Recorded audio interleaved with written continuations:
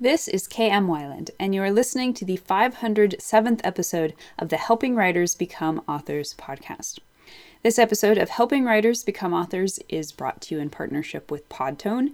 If you're a podcaster who's struggling or unsure about your recording quality, or if you need help editing, mixing, or mastering your podcast, Podtone is a team of producers and professional audio engineers dedicated to providing budget-friendly, customizable solutions for podcasters. In addition to mixing the sound every week for this podcast, they've worked with me to make it sound better in many ways. So if you're interested, you can visit them at podtone.com or drop them an email at info@podtone.com to get started today. So I was thrilled to learn that Helping Writers Become Authors was listed for the 7th year in a row as one of Writer's Digest's 101 Best Websites for Writers again this year. Thank you so much to all of you word players who wrote in to nominate it again. It's my pleasure and my great honor to continue to get to share my writing journey and my discoveries with all of you. So thank you for joining me every week in my corner of the writing world. And now I hope you enjoyed this week's podcast, Editing Your Novel, Question and Answer. So editing your novel can bring a host of its own challenges, concerns, and questions. Many of those questions are ultimately the same questions you ask when writing, such as how to properly structure a story, how to create a strong character arc, how to write a sentence that makes sense. But some of those questions are unique to the editing process, including questions such as, how do you stay motivated while editing when you'd really rather be writing? Or how do you know when to edit and or how much you should be editing? How do you know when to trust what your beta readers and editors tell you? All of these questions and more are among those you've been emailing me over the years. So today I decided to share some of the most pertinent questions along with my thoughts on their answers. Question number 1, how can you stay motivated while editing? This question is from RD. He says, I'm working on editing my novel, and it's been hard going lately. I'm doing a lot of rewrites, which is time consuming in and of itself, but I'm also spell checking and all that other fun editing stuff. But I found that since it's more of a chore than anything else, I'm actively avoiding editing/writing altogether. Used to be I'd write every day and feel bad if I didn't. Now I procrastinate and actively avoid it, even though I know it needs to be done. Any advice to get me motivated again? Most writers have a hard time summoning up the same amount of enthusiasm for editing as they do for writing the first draft. Usually, I find this happens when the edits lack focus. So try sitting down and identifying all the problems you know you have with the story. Address every little brain niggle telling you something is wrong. Once you have a list of problems to work on, start brainstorming solutions. Fortunately, the brainstorming is just as fun for editing as it is for writing. And then once you have a clear path forward, the edits often become much less daunting. Question number 2, should you edit as you go? This question is from Cindy H. And she says, I am constantly reading and rereading what I have written, editing as I go, I guess. Do you just let the story flow without worrying about the edits and then edit at the end? All writers have to find the rhythm that works for them when it comes to editing. Personally, I like to do a little editing as I go. My process looks something like this. At the beginning of each writing session, I will read back over what I wrote the day before. This allows me to polish it a little, get rid of major typos, and ease myself back into the flow of the story. And then every quarter of the story, I will stop and edit the entirety of the book up to that point. Again, this helps me polish little things and also keeps me fresh on everything I've written up to that point. One thing I don't do, or try not to do, is edit during my actual writing session. When I'm writing, I write. I try to write as quickly as possible to keep myself from going back and obsessing over each paragraph. I've done that in the past and found it very destructive, so I definitely don't recommend doing that. Question number 3.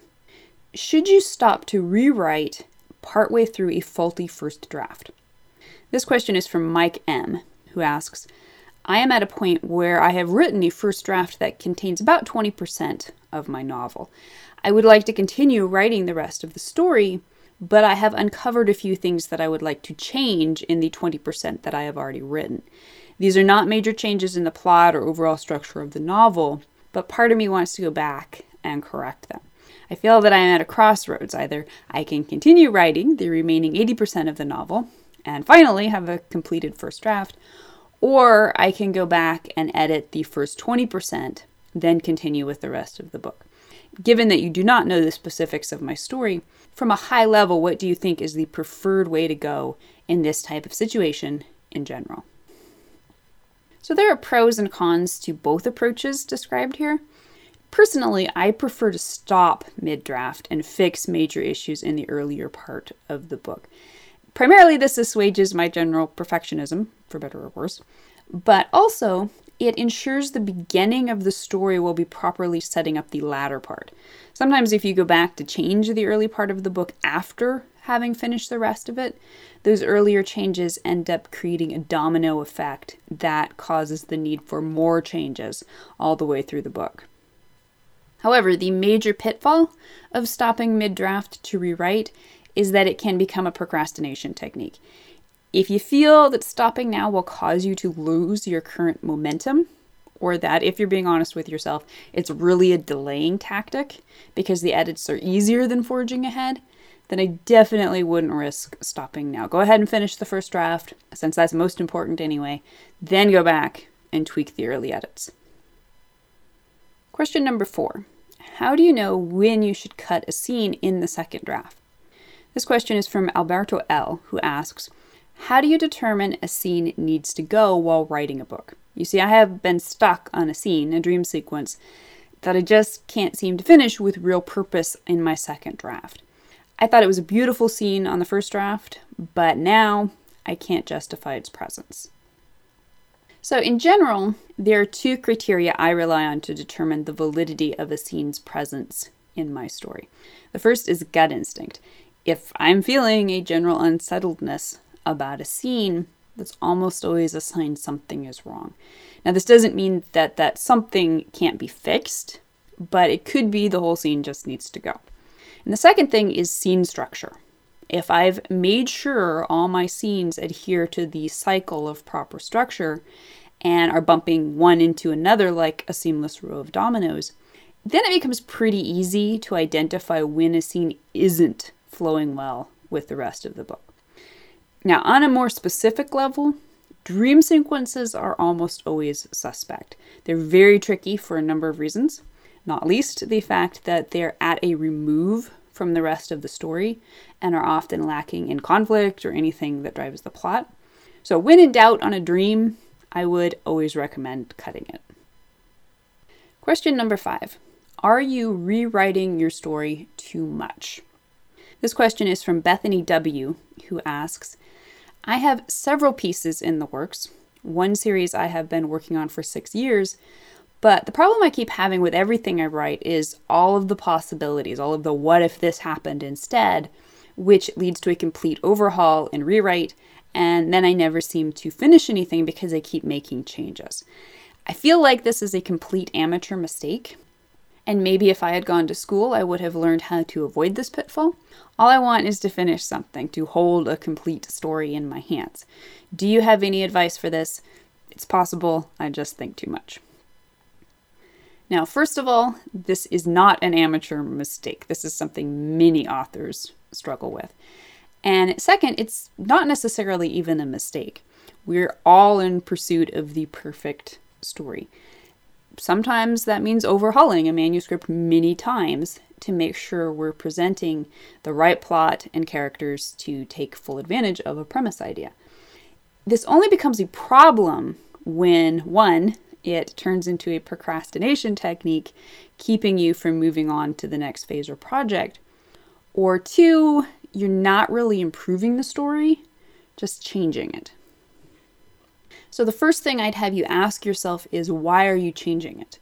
Are you changing it because you're identifying and correcting legitimate story weaknesses? or are you changing it just for the sake of change? If the former, keep at it. You'll find that future stories will require less and less of these major overhauls as you grow in experience. But if the latter, then yeah, that's probably something you want to address as its own problem. Set the story aside for a few months, work on something else, and then return to the first story with fresh eyes and evaluate where you're really at with it. Question number 6. What are beta readers and how do you use them? This question is from Terrence Y., who asks, please tell me the advantages and disadvantages of having beta readers. Do you pay them? What qualifications do they have? How do you find them? How do you know when they are right? What if they disagree? These are good questions, all of them. The basic and crucial advantage of using beta readers is that they can bring a fresh, objective perspective to your work. It's almost impossible for authors to be 100% objective about their own work or to spot all the mistakes after becoming so familiar with the story. Beta readers can help you understand how actual readers will react and how to correct problems before they get started. You don't pay them. You would only want to pay a professional freelance editor. Beta readers are either other writers with whom you'll probably swap critiques, repaying them in essence by reading their book in return, or they're casual readers who are willing to read and respond to your work. Question number 7. Should you accept all your editor's suggestions? This is from Trish H., who asks, I am looking for a copy editor for my first novel and am coming up against the question of where the line is between good copy edit suggestions and edits that change my voice and style. I realize this is something that is likely different for every author, but I was wondering if you could give me any advice on the subject. So she's right about the answer to the question being subjective. It depends on to what degree the editor is correct, and except in matters such as grammar, that's ultimately a decision only the author can make. I recommend reading all of the suggested changes, then sitting with them for a few days to try to gain as much objectivity as possible. After that, if you still feel the suggested changes violate your personal vision for the story and do not improve it in a logical way, then feel free to reject the suggestions. But another rule of thumb that I employ as a safety net is what I call the 2 people must agree rule. And this means that if I initially reject one editor or critique partner's suggestions, only to have that same concern brought up by someone else, then I know the concern probably isn't subjective and is something I do need to reevaluate. And question number 8. How long should the editing process take? And this question is from Manuel D., who asks, although I am also rather a perfectionistic person, I was nevertheless amazed at just how involved your editing process is with all the beta editors, etc. Is this standard, or are you also inclined to perfectionism? Frankly, if I were to do all this, it would take me 2 to 3 years or more to get my novel finished. So the first thing I'll say is that it does take me several years to produce a book. But I believe this extended timeline is important in producing a quality product, not just because it allows for the in-depth editing process, but also because the length of time itself contributes to better objectivity toward my work on my part. There really isn't an industry standard for editing anymore. Some people whip out a book every year or more or less, but I highly recommend that authors slow down and take as much time as they need to produce a quality book. Very few books by very few authors are going to be ready to take readers by storm after less than a year. In so many ways, being a good editor is really about being a good question asker. If you can figure out the right questions to ask about your manuscript, then you're more than halfway to figuring out the right answers. So to that end, here's my question to you. What are your burning questions about editing your novel? If you'd like to be part of the Word Player community over on my site and join in the conversation on this subject, be sure to stop by the website at helpingwritersbecomeauthors.com. You can always find a transcript of the most recent podcast and add your voice to the discussion by visiting the first post on the site's homepage. And don't forget that if you're looking for an older post, you can always find those by putting the podcast title in the search field at the top of the right-hand column. If you enjoyed this podcast, you can subscribe on Apple Podcast, Spotify, or whatever your favorite podcast platform may be. And if you'd like to support helping writers become authors, I would totally appreciate it if you consider taking the time to leave a quick rating or review on your site of choice. Thank you so much for listening to the Helping Writers Become Authors podcast, and be sure to check back again next week.